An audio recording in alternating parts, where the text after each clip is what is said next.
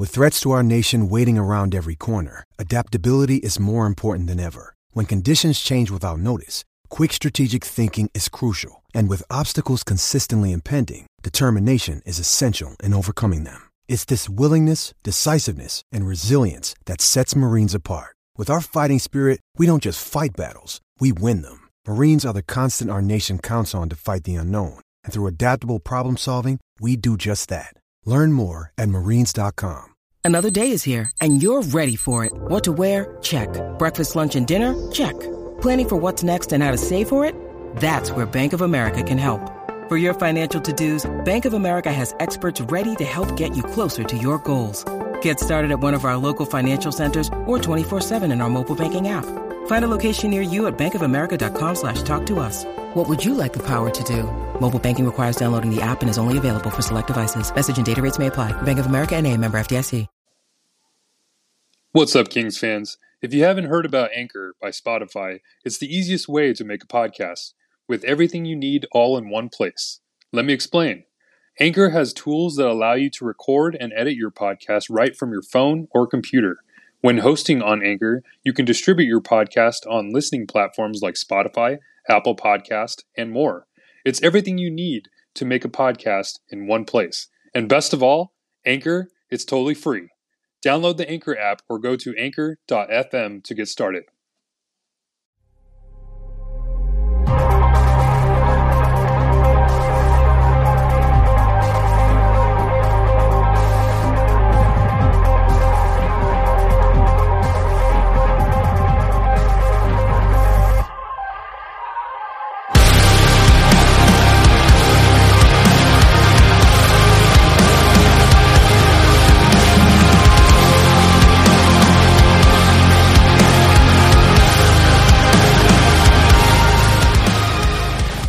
What's up, Kings fans, and welcome to the Hockey Royalty Podcast, the official podcast of HockeyRoyalty.com. I'm Scott Kinville, and we got some stuff we've got to unwrap today. A few things to talk about. Before we do, we want to let you know that you can find us all over social media. We're on Twitter at Royalty_pod, at Hockey_Royalty. Let's see, we're on Facebook, we're on YouTube. We're all over the place, guys. We're everywhere. It's what those old American Express commercials. I don't know if you guys remember those or not, or if I'm just too old. It's everywhere you want to be. No, it was Visa. I'm sorry. See, I am getting old. Anyways, before we start talking about all this, I'm going to bring in my bandmates. First of all, the guy who leads us into hockey battle every time, every day, everywhere. He's the one. He's the only. He's Mr. Ryan Sykes. What's up, buddy? Hey, Scott. I'm doing well. How are you? I'm doing all right. Just trying to recover from hockey this week. Yeah. But, we'll get there. Yeah. It's a long process. Oh, boy. And our other bandmate, of course, he is the emperor of all things analytics around here at HockeyRoyalty.com. He is the count, of course. He is the prince of PDO. If you've been listening to this show for a while, you know where I'm going with this. Drum roll, please. The one, the only, Mr. Russell Morgan. What's going on, Russ? What's going on, Scotty? What's going on, Ryan? Yeah, it's been an emotional roller coaster the last couple games for the Kings. Yeah. I would say that's a very good understatement. That's for sure. So, guys, let's get right into this. This week's been kind of rough. We've been riding high for a while here. The Kings have looked outstanding, and then this week happened. The other night they returned home to the Crypto.com arena, and not really returned home. They were only in Anaheim, and then they played at home on Saturday. Anyways, the Boston Bruins came to town, a visit from the Eastern Conference, which normally the Kings are very, very good against. It didn't go that way Monday night, unfortunately. It looked more like a football score. So let's break this down, guys. Ryan, what did you see? Well, unfortunately, the Bruins were a lot more physical. They were heavy on the forecheck. They lived up to the hype of being one of the upper echelon teams in the National Hockey League. I tweeted out with Russ's help in advance, but the Kings were like 11-13-3 against playoff teams that were occupying a playoff spot coming into that game. So it was a good test. I think Zach Dooley tweeted out over the weekend, I think on Sunday, the Kings were like 15-0-2 against teams under 500. So taking care of business, but obviously you got to. We talked about it in the last one. I'm not going to do my Ric Flair again, but you got to be the man. You got to beat the man, right? You just need a Ric Flair win now. That's all you need. I couldn't help myself. How about you, Russ? Yeah, I mean, it didn't. Once you saw that first goal go in through Jonathan Quick 7-hole, it was just like, oh no, here we go. Because you were kind of expecting one of these games to happen, especially with the way the team has been playing. You're just kind of like, okay, when is the letdown going to happen? Because they're not going to ride this high all the way to the playoffs. It's going to end sooner or later. And sure enough, like it happened with the 7-0 loss. I mean, probably would have liked it to be a little bit less than that, but yeah, it was just a game that it was weird because the first period, even though they went into the second down 2-0, I thought they played okay. I mean, besides that quick goal and the giveaway by Anderson, it was an evenly played period, I think.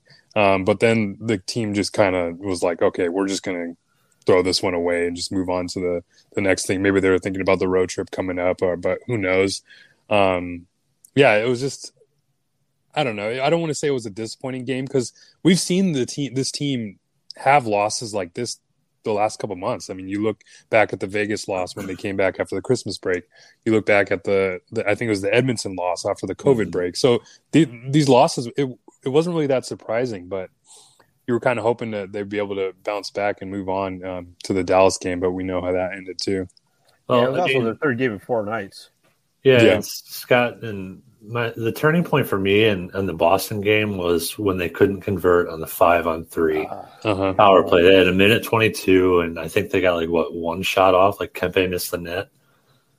Yeah, and that's something that they've talked about on power plays. It's like I remember McClellan's talked about this, that they've had power play opportunities where guys who shoot the pucks aren't shooting. And I noticed that multiple times when Kempe had the puck like at the circle and just try to pass it off. And I'm thinking like, man, just throw it on. You have guys parked in front. You have, I believe Iafallo was parked in front. Just throw it at the pad and just see what happens. Create some havoc in front. And I think that's kind of been the MO of the Kings power play, where there aren't really a lot of opportunities, it seems like, down low. It looks like for more of their opportunities are coming up high.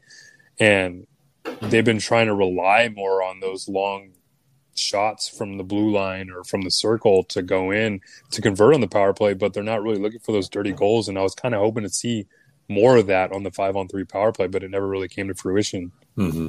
Is it time to switch things up on the power play? Yes. I mean, we'll get into his own segment here, but I think you got to take Dustin Brown off the power play. Mm-hmm.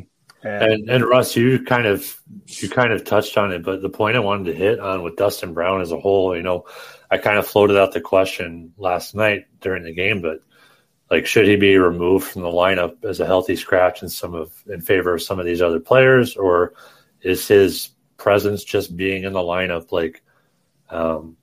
good for the younger players or whatnot? But before we hopped on here, I'm looking at Dustin Brown's stats. He's shooting at just a 4.7% clip, which is the lowest since his rookie year.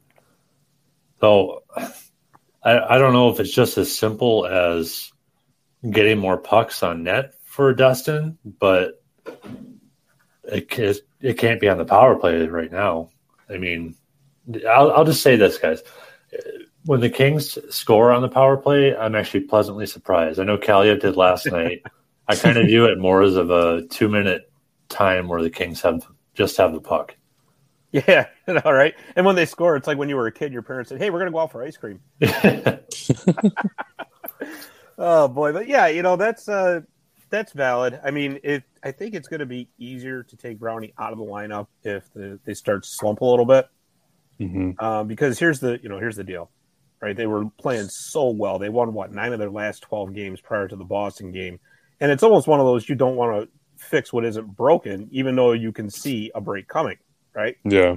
But it's hard decisions, man. I wouldn't want to be in that spot, but because Dustin Brown is a legend in this franchise, there's just no getting around that. And especially with 27 games left of the regular season, I mean, you kind of have to have things locked in now and not be experimenting with stuff. No, not at all. But you know what? I also think that maybe a little bit of a rest would do him some good. I could see that. Yeah. Maybe not a permanent benching, but hey, take Friday off against Columbus and come back Sunday for Buffalo. See what happens. There's no harm in doing that, really. Well, I mean, I think that's a great point because I mean, if the Kings do end up making the playoffs, I mean, what better player would you want in the lineup than Dustin Brown? Exactly, a player that has been there before, who plays that type of playoff type game. So when I talk about like healthy scratching, or I think it's a great idea right now. I mean, this long slog of the regular season, this full 82 game season that the Kings haven't played in the last 2 years. I mean, maybe it's starting to get to him. Maybe he's getting these legs. I mean, bring in some young talent and just see what they can bring some excitement to the end of the regular season. Just try to tread water and try to get a playoff spot. But when you get to that final, like, last couple of games, put Dustin Brown back in, see what he's able to bring with fresh legs and then getting into the playoffs. But right now, the production's not there. And that shooting percentage, I think it's more to the test of he's just taking the easy way out, it feels like. I've seen a lot of unforced icings from him off his stick. The power play, it's just there's not really a lot of creativity coming from him. It's just I think a healthy scratch for a game or two would do good for him for the longer stretch of the regular season. Yeah, absolutely. Almost like addition by subtraction. And I mean, he was always a very physical player throughout his career. He had 311 in the 2007-8 season. Last year he had 85 hits in 49 games. He has 75 right now through 52 games. I mean, so even when he wasn't scoring, he was, lighting up the opposition or whatever to force a turnover, and he's not even doing that right now. Yeah. But here's a question, and since we're talking about it, if you do healthy scratch Dustin Brown for a game or two or whatever it is, who slides into the Byfield line? Who do you think would be the better fit, I should say? Well, I mentioned it last night. I think if you're going to move Dustin Brown, that's the thing is I don't know if they would ever actually move Dustin Brown out of the lineup because of what he's done for the franchise. So maybe they slide him down. Maybe you switch him with Kaliev, and you have Kaliev play with Byfield on the third line. And then with Jod with the team, have him take over Grunstrom's spot. I mean, right now it seems like Athanasiou is just trade bait right now. Yeah, it really does. If you're not playing a guy who's on a 1-year deal, who's going to be UFA at the end of the year, I mean, you have to see what his market's going to be come the deadline. Absolutely, it makes sense.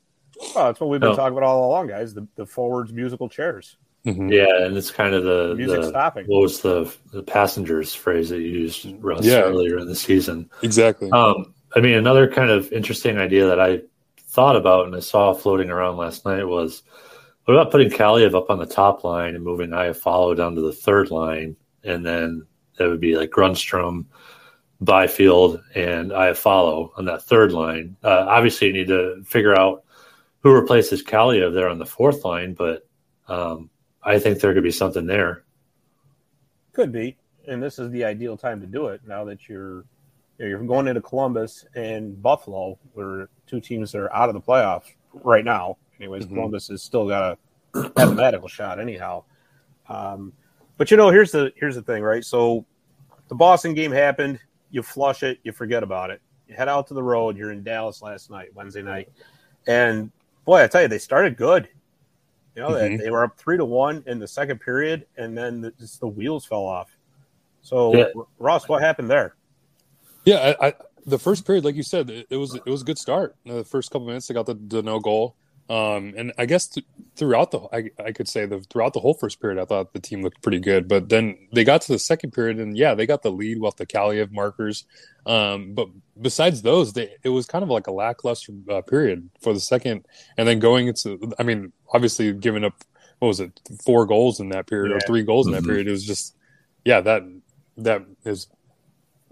that speaks for itself, I guess. But after the first period, throughout the game, they didn't look good, and it was kind of like back to the Boston game. And even Trent Yanni had mentioned that he's seen a little bit of this at the end of the Islanders game as well. So you're just kind of hoping to see maybe this team can get their 5-on-5 legs back underneath them, because it's not really this type of Kings. It's not really the Kings to be playing a lackluster 5-on-5 game right now. No, it's not really. And I mean, that fourth goal that Dallas scored was just a dagger. That hurt. Yeah. Oh man, but you really can't blame Cal Peterson for last night either. I mean, he was pretty much under siege from the second period on. At least I think. Yeah, I agree. I mean, I agree with that because I saw a lot of people coming at Cal. I mean, he could have made a couple saves, but I mean, I was looking at his goals saved above expected, and it was actually to give up 4 goals, it was only a minus 0.03. Yeah, so he was still zero. Yeah, pretty much zero. Yeah. So even with all the 4 goals against and still having even goals saved above expected, that's not really a bad performance there. I mean, without him, it would have been even more. It could have been 7-3, 6-3. Who knows? Yeah. Well, the couple of things that stood out to me, guys, in the second period were just the number of penalties that the Kings took. I think I messaged you guys. They're just playing with fire right now. They're asking to get scored on. We saw how that turned out. The other thing that my major takeaway was Arthur Kaliev's committing to a 200-foot game. You saw, I forget who was just about to wind up for the shot, and he poke-checked it away, carried it up ice, and kind of skated towards the slot and through traffic and just fired it right past Ottinger. And that really opened my eyes to Kaliev's development. Immediately the words of his scouting report came into my head of not a great skater, not good defensively. He's a pure shooter. And I was just like, guys, he's coming along just fine. Yeah, absolutely.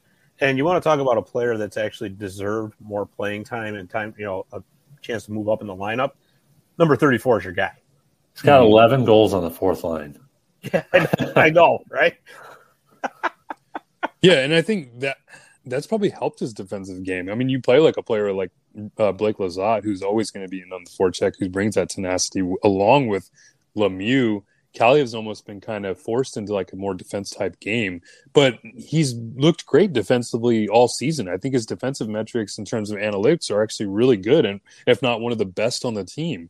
So when I say I want to see Kaliev playing with a Byfield or playing on the top line, it's hard because he's playing really well with Lizotte and Lemieux. And I mean, like you mentioned, Scott, with when the team was playing good, it's hard to fix something that isn't broken. So now that we're starting to see a slide with the Kings and that the 5-on-5 starting to decline a little bit, maybe there is a chance to change things up a bit and see what maybe you can bring some more production out of Kaliev. Yeah, no doubt. And I just want to touch on a couple of takeaways I saw online last night after the game. One, it said that Byfield should be down in the AHL, and I can't say as I agree with that. Yeah, I don't agree with that. No, not at all. I mean, here's the thing. He's young. He's got to have time in LA to figure it out. And, I think it was Dennis Bernstein responded to it, and he said, right now he's in the ideal spot. Mm-hmm. He's basically protected in the lineup by Kopitar and Deneau. So, to me, sending Byfield down to the AHL is completely out of the question. If they were going to send him down, it would have been before his 10th game this season, right? To not start the clock on his ELC. 100%. When he played in his 10th game, I was like, all right, he's staying up here the rest of the year. Yeah, and this is exactly where he needs to be. He's got to develop at NHL speed because he's certainly got the talent and the tools to do it. Another thing that was brought up, and I have to say I 100% agree with this. We were just talking about Arthur Kaliev shooting off his off wing. Yes, that's a phenomenal observation and so true. If you really think about it, take a look at a guy like Ovechkin does it all the time.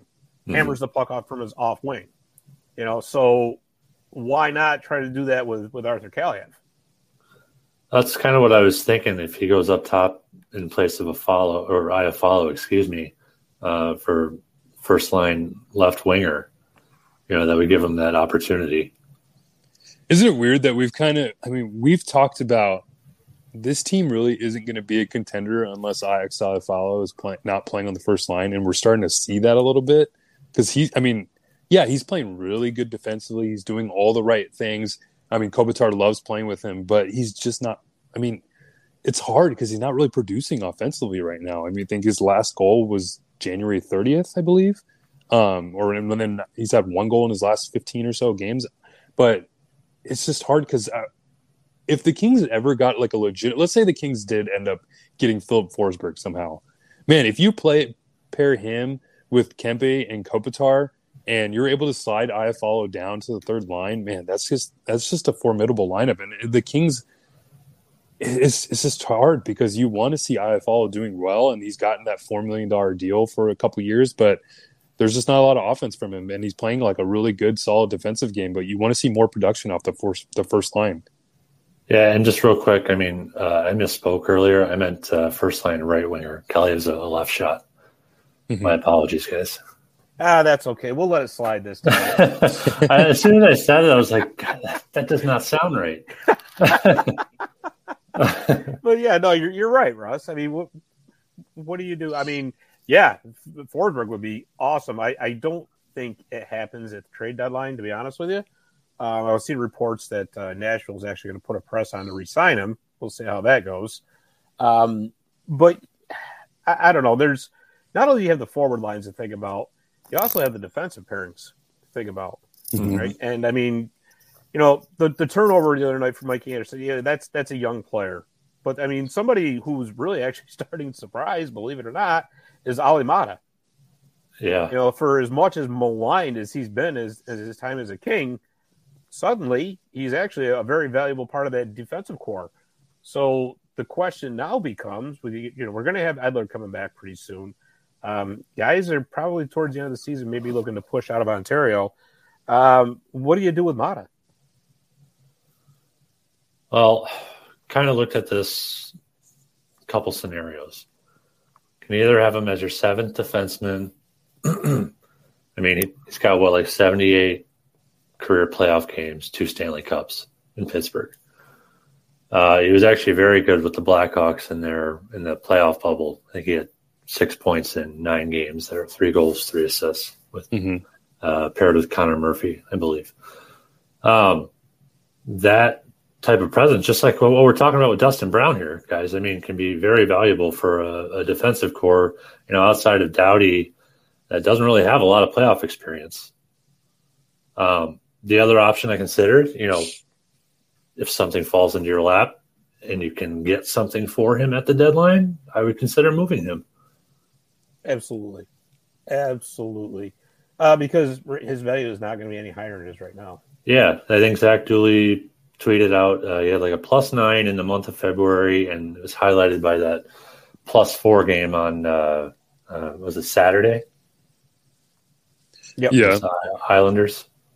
Yeah, I mean, for Olli Mata, it's tough for me because, yeah, he's been playing well. I'm just kind of waiting for that Olli Mata moment to happen. Bottom to fall out. Yeah, exactly. But I mean, yeah, let's ride this wave as long as we can. I mean, Olli Mata, he's been there before, 2 Cups champion. He was, like you said, Ryan, he played really well for Chicago in the bubble before he came to the Kings. But once Alex Edler comes back, or let's say a Jacob Chychrun trade happens, I mean, I would just expect him to be a 7th defenseman, and a really valuable 7th defenseman. If you can have a player like that coming off the bench, if whenever needed, that's a good asset to have. But I don't agree with takes to say play him over Toby Bjornfoot when Alex Edler comes back, or bench Bjornfoot, because I think Kings fans are starting to get blinders on, and this happened to me too. I mean, the team's been playing really well. The playoffs everyone's talking about playoffs. We want to see the team winning, but I think the real purpose of this season was development. And when people start thinking about what Byfield's doing right now, you don't want to send him down to the AHL, especially after he's been playing more than 10 games to kick that ELC in, because He's getting development right now. I mean, who cares about production? He's just getting NHL games under his belt. Just have him play the Islanders every single game. Yeah, exactly. Exactly. And have Kaliyev play the Stars every game. That'd be I thought about that this morning too. But yeah, I think that's kind of what Kings fans have forgotten about, is that these games that these young players are getting, like Bjornfot or like Anderson and Byfield, these are great for their development. I mean, Byfield's still a rookie. Bjornfot's still 20 years old. Imagine these players like this get playoff games under their belt before they turn 20 years old. That's going to be great for the future of their career. And I'll even say, an outside chance that they don't make the playoffs, just them being in a playoff race is going to force them to elevate their game. It's kind of a sink or swim for them, right? 100%. I mean, I think that you hit the nail on the head right there. These games right now, for them to be playing these physical type games against teams like Boston, against teams like Dallas who are fighting for a playoff spot. I mean, you look at the players that they're going up against lately. I mean, this is going to be huge for the next couple of years, and it's only going to help the Kings and their growth really quickly. So you can see a lot better play coming from them in the end of the season, or even the next few seasons too. Mm-hmm. No, I totally agree. And I just wanted to just touch on Olemata again real quick. He's going to be more valuable than people think, in my opinion anyway, because a guy like Olemata, who, like you mentioned, Russ, has 2 Stanley Cup championships. He's got 78 games of playoffs experience. Teams that are up against the cap but are this close to the cup, that just need that 1 or 2 extra pieces on the cheap, is exactly the kind. That's the kind of guy that, don't laugh me out of the room, but could net a 3rd or 4th round pick in return. Mm-hmm. Really, I mean, with the way he's been playing, okay, and especially for teams that take like a Florida, for instance. Let's say they miss out on the Jacob Chychrun sweepstakes, because I just use them as an example because they're the team that's linked a lot. Somebody who wanted, say, a Ben Sherratt misses out on him. There's always going to be that one extra that didn't get quite what they want with the top shelf, but they're going to say, okay, well, we'll take what's available. And this guy, even though he's had kind of a rough time in LA, has been playing pretty well as of late, and you can't forget about the experience. So there's always that. Unfortunately for the Kings, unless they decide to stand pat, they don't have a lot of room to retain salary. But, I mean, at this point, it's kind of negligible anyway. Yeah, but almost at the end. So there's that to consider as well. All right, guys, let's do this. Let's take a quick commercial break. We're going to get a word in from our sponsors here at DraftKings, and then when we come back, we got some standings talk to talk about.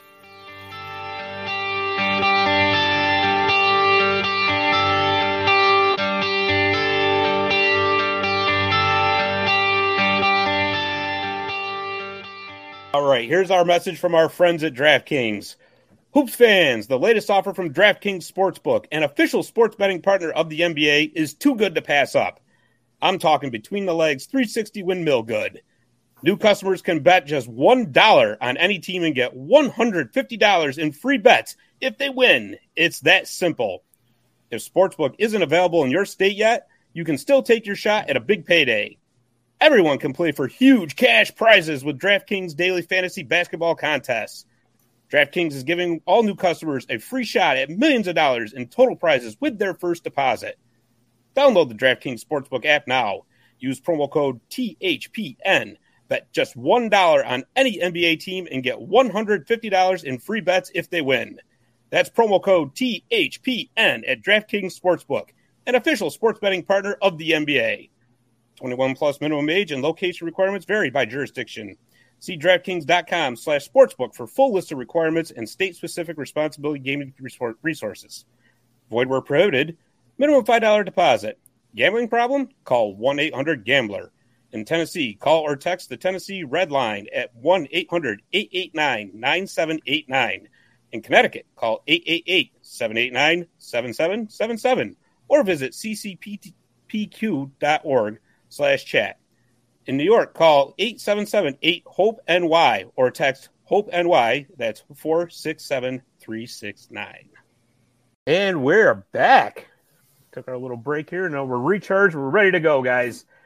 All right, let's take a look at those standings. The Pacific Division standings here, where the Kings are still in second place despite the games against Boston and Dallas. Where do we think we're going to be ending up, I guess, is the question, because second place, yeah, I mean, Calgary's running away with that division. I mean, I thought maybe that Calgary train would slow down. It's not showing any signs. They obviously, we've talked about this before. They've completely bought into Daryl Sutter's system, and it's looking pretty good for them. Vegas is right behind the Kings. They're in third place. They have 64 points with it looks like a game in hand. I don't have my glasses on, so forgive me for that one. Yeah, you laugh. You wait till you get to be this age.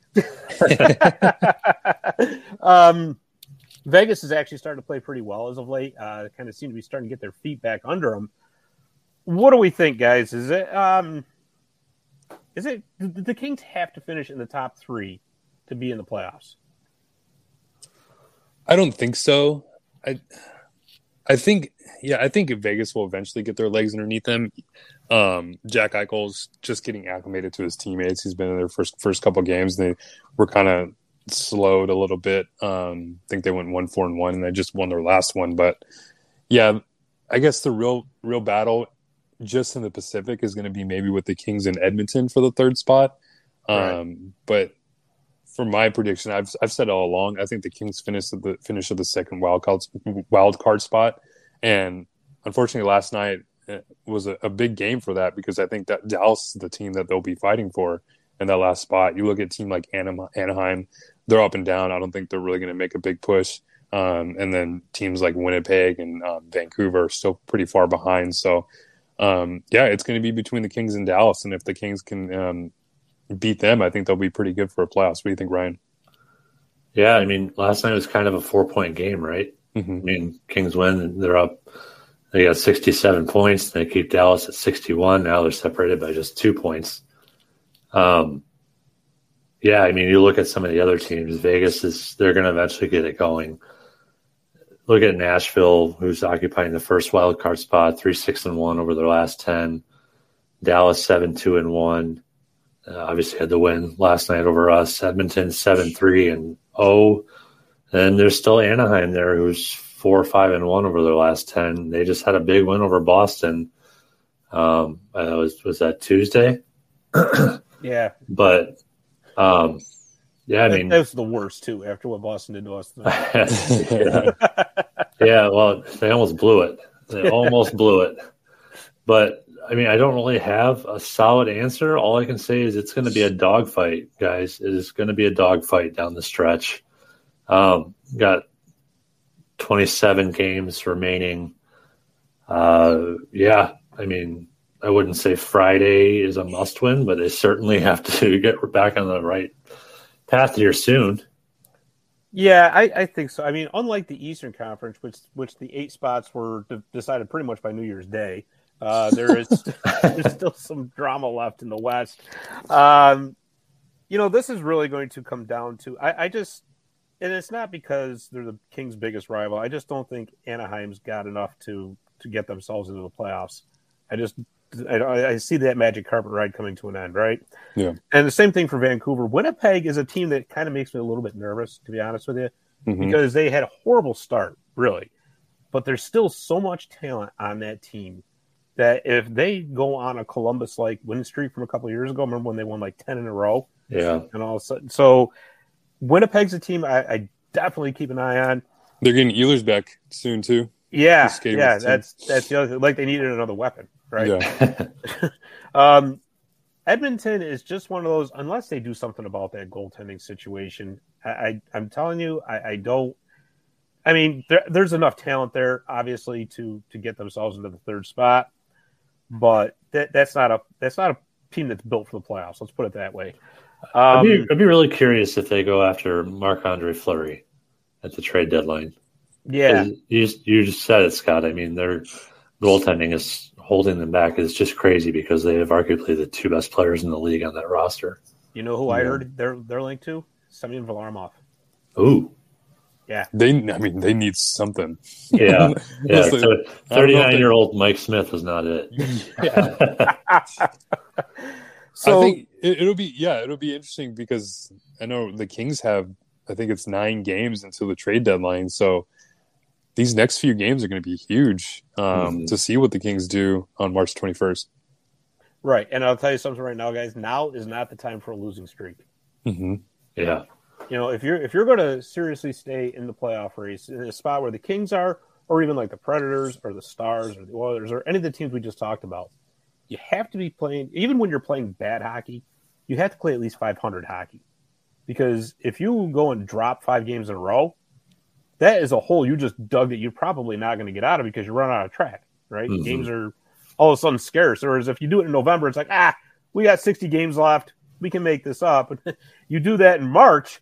Also, wait a minute. We got 12 games left. Guys. Well, yeah. I mean, you look at the Kings' start to the season, 1-5-1, and then they played just ridiculous hockey since. Exactly. And now they're kind of facing that same adversity again. So, for me, I don't know if Todd McClellan is back, but I'm sure Trent Yawney's still instilling the same message. But they seem to need one of those practices where they just hammer on the details, after the Vegas loss, after the Edmonton loss, and then they come right back and they're well on their way again. Right. And don't forget, the Kings are still a very young team. They really are. I know I say young, we're led by Kopitar, Doughty, and Bronco, who, combine them, and it's almost 100 years. But other than that, they're young, right? So let's say the Kings do flounder. Let's just throw it out there. I hate to talk about it, but let's say it does happen. How does that change for the modality at the trade deadline? Are they still buyers to try to get that last spot? Do they stand pat and say, you know what, forget it, we're just going to keep what we got? Or do they sell a few pieces? I don't think it matters, to be honest with you, what they do with these next few 9 games. I think that it's going to be – we've talked about Athanasiou. I think he's trade bait no matter what. If you're thinking about playing Carl Grundstrom and possibly Jared Anderson-Dolan over him at this point, it just makes sense to try to move him. But yeah, if let's say the team does go on like a losing streak, I don't think they're really ever going to go after like a big rental or try to like sell off big name pieces like a Jonathan Quick or anybody else besides Mata and Athanasiou, who we expect to possibly get moved. Or maybe even a Dustin Brown. I don't think he's getting moved. Or let's say like the opposite end of the spectrum. Let's say they go on a win streak. I don't think they were going to be in the market for any type of big rentals. I know I've mentioned maybe Ben Sherratt, but it sounds like he might require a first round pick to get, which is just ridiculous. So yeah, Rob Blake has mentioned the need for a scorer. We've talked about Jacob Chikrin on in. So can that trade be done? Yeah, I could still see that trade being done at the deadline because he's got term left on his deal, so that would make sense. But as far as any like big rental pieces, I don't see anything happening as far as big pieces being moved incoming or being moved out from the Kings roster. Yeah, what makes me nervous about the Chikrin situation? If the Kings do start floundering, and I said this before, Florida's the team that's been attached to him the most along with the Kings. So Florida will have an urgency to try to get him because they're looking at a pretty deep Stanley Cup run here at this point.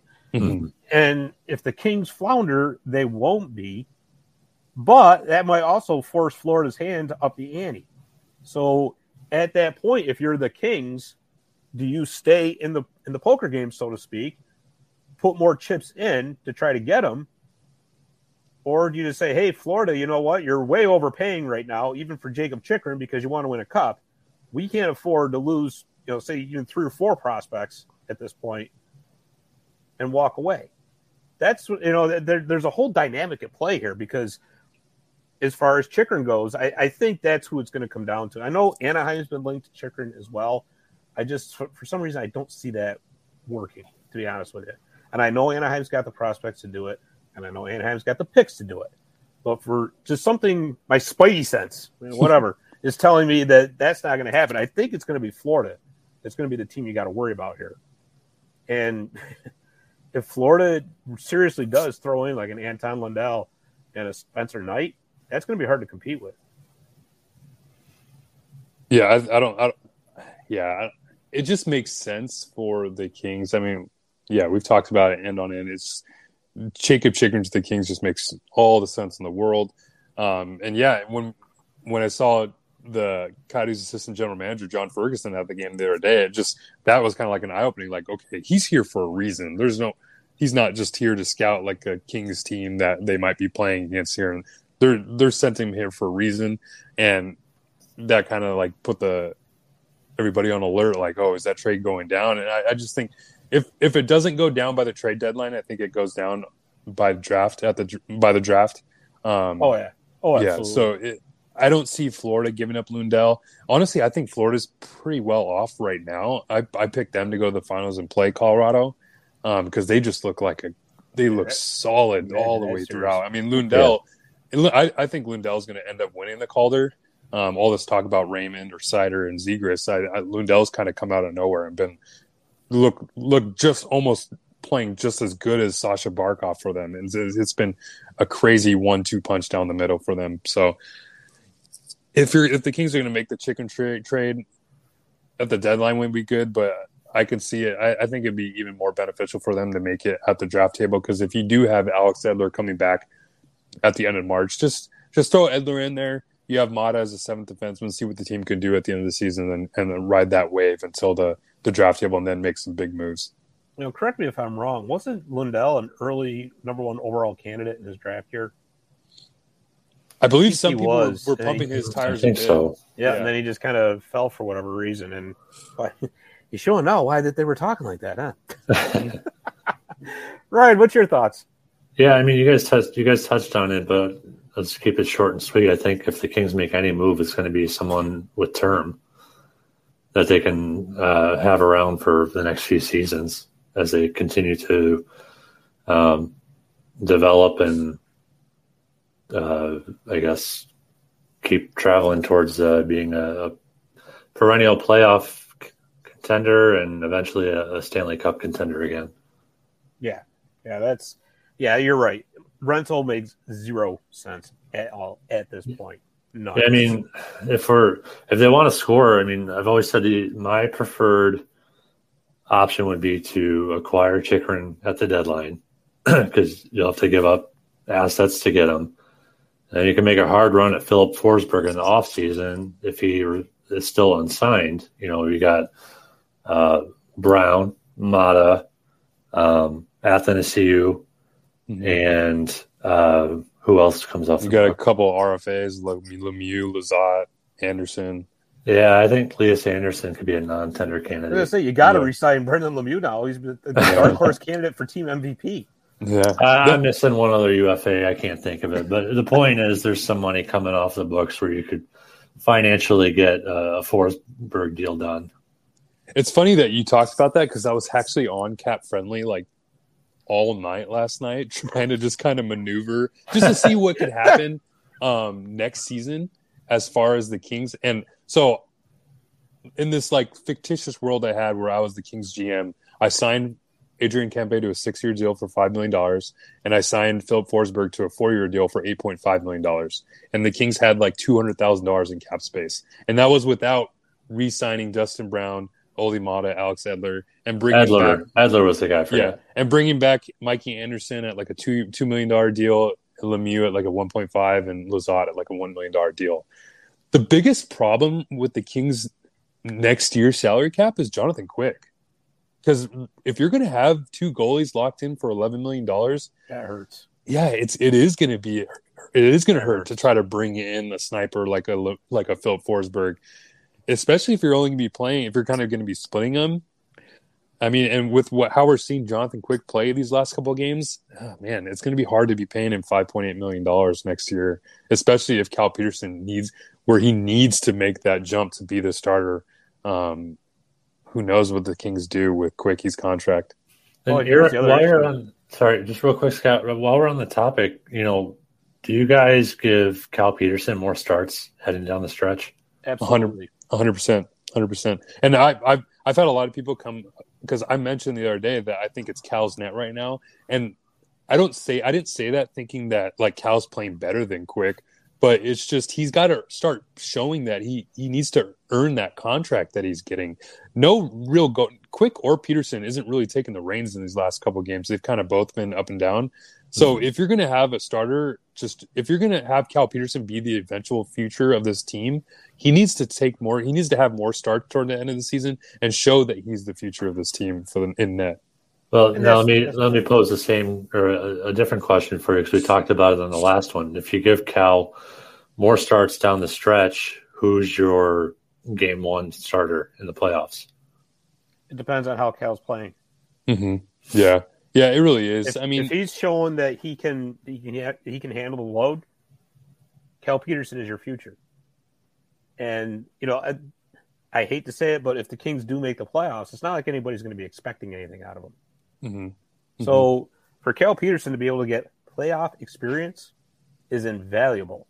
I mean, Jonathan Quick has more than enough. And he's done a heck of a job with it. It's a couple games. And I will say this, too. The job of being a backup goaltender in the NHL or any kind of level of professional hockey is probably one of the hardest jobs in the world. We talked about this before. Goalies need to play to get into a rhythm. Mm-hmm. Right? And, it's horribly hard to even think about saying goodbye to Quickie. And you're right, Russ. That $5.8 million next year is basically an albatross. Here's the problem: what do you do as far as getting your second goaltender? Because even if you get into like a buyout mode, or if you manage to trade Quick, which I don't even want to think about, but let's say you do, you're going to have to retain half of that contract to move him. Okay, so now you still got to pay somebody else to come in and fill that second goalie spot, because I just don't see anybody in Ontario stepping up to take the role. As much as I like Matt Velada, I don't see it. Mm-hmm. And especially if they're going to be legit playoff contenders next year. You can't have an unsettled goaltending situation. You can't. So, that's going to be a lot of pressure on Cal Peterson, no doubt about it. But they're paying him number one goalie money now. So he's got to be the man, but you still have to have a 1B, regardless. Because he's not going to be an Andrei Vasilevsky and start, 70 games or something like that. It's simply not going to happen. That goaltender is rare. So if you can move Quick's money off the books, but you're bringing some of it, if not 75% of it, back. Yeah, it would kind of be like what they did with Jeff Carter. They had to trade and had to eat up some of that salary. But yeah, and that's kind of why it's hard, because it's the same thing we've talked about with Dustin Brown. All the things that these players have done for the franchise, bringing in 2 cups and all the accolades and whatnot. What do you do to the end of the twilight of their careers to kind of you don't want to just kick them out the door. You just kind of, I wouldn't expect Rob Blake to, any move that would happen, I would expect Rob Blake to obviously talk with the player to make sure that it's in the best interest of them and put their interests first. But as far as the game one starter, I think you have to look to see if Cal Peterson is playing, I guess, up to par or just average or above average to the end of the season. Because right now, besides the last game against Dallas, he's 9-3 in his last 12. So he's winning games.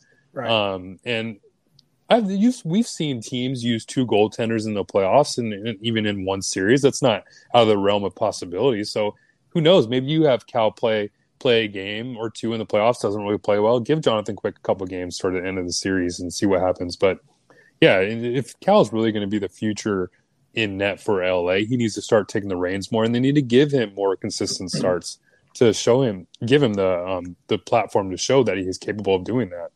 So what are you saying? We're looking at a 2018 Washington Capitals situation? Yeah, what was it? Holtby Drew Bauer started off, he was going to get destroyed, and then they brought Holtby back, who'd been playing terrible all year. He comes back and wins the cup. Mm-hmm. Just while you're on the topic, a quick note for our listeners. Jeff Carter will be playing in his 50th game for the Penguins tonight. Mm-hmm. Why is that important? Because the 2023 4th-round pick that they got for him will be elevated to a 3rd-round pick. Woohoo! More draft capital for trades. More draft capital. I like it. Exactly. That's always important going forward.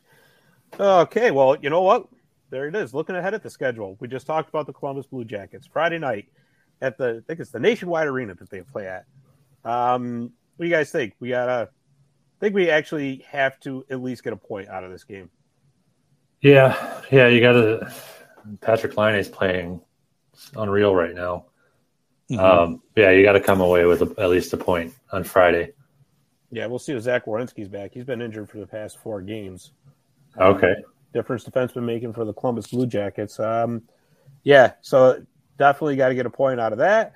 And then Sunday, they go on to Buffalo, which is a game I'll be back, guys. So Yes. You and Joe will both be there. For our listeners that don't know, both of our shows, Hockey Royalty and Making It Rain, are cross-country shows because myself and Joe live in upstate New York, and we're going to be converging on the KeyBank Center where,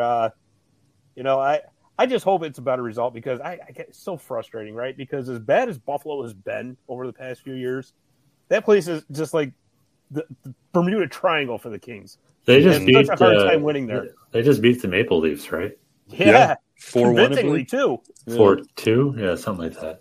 But yeah, I mean, it's like a hockey day for Hockey Royalty on Sundays. I'll be at the Blackhawks Lightning game Sunday night. Love We've it. got the entire continent covered. We're great. And then in April, I'll be back there for the Kings Blackhawks game. So Nice. Nice. it'd be nice to take in a casual event where I really don't have a vested interest on Sunday. You mean where you don't have to take blood pressure medication after? Yeah, you mean beer? Sorry, Yeah. go ahead. Oh man, that's awesome. All right, guys, looks like we're kind of coming to the end of our time here. Any closing thoughts? No, it's Nope. a tough couple of games, or a big couple of games for the Kings in Columbus, and then with the back-to-back from Buffalo and straight into Boston. Yeah, hopefully the Kings can at least take 4 points out of these next 3 games. So we'll see. Absolutely. All righty. Well, that's enough for us. If you got a minute, check out hockeyroyalty.com. We're putting up new articles about the Kings and the Reign on there daily. Fun, interesting reads, if I don't say so myself. But anyways, as always, we thank you for listening. We appreciate all your support. For Russell Morgan, for Ryan Sykes, I'm Scott Kinville. Thanks for listening, and we'll see you next time on the Hockey Royalty Podcast.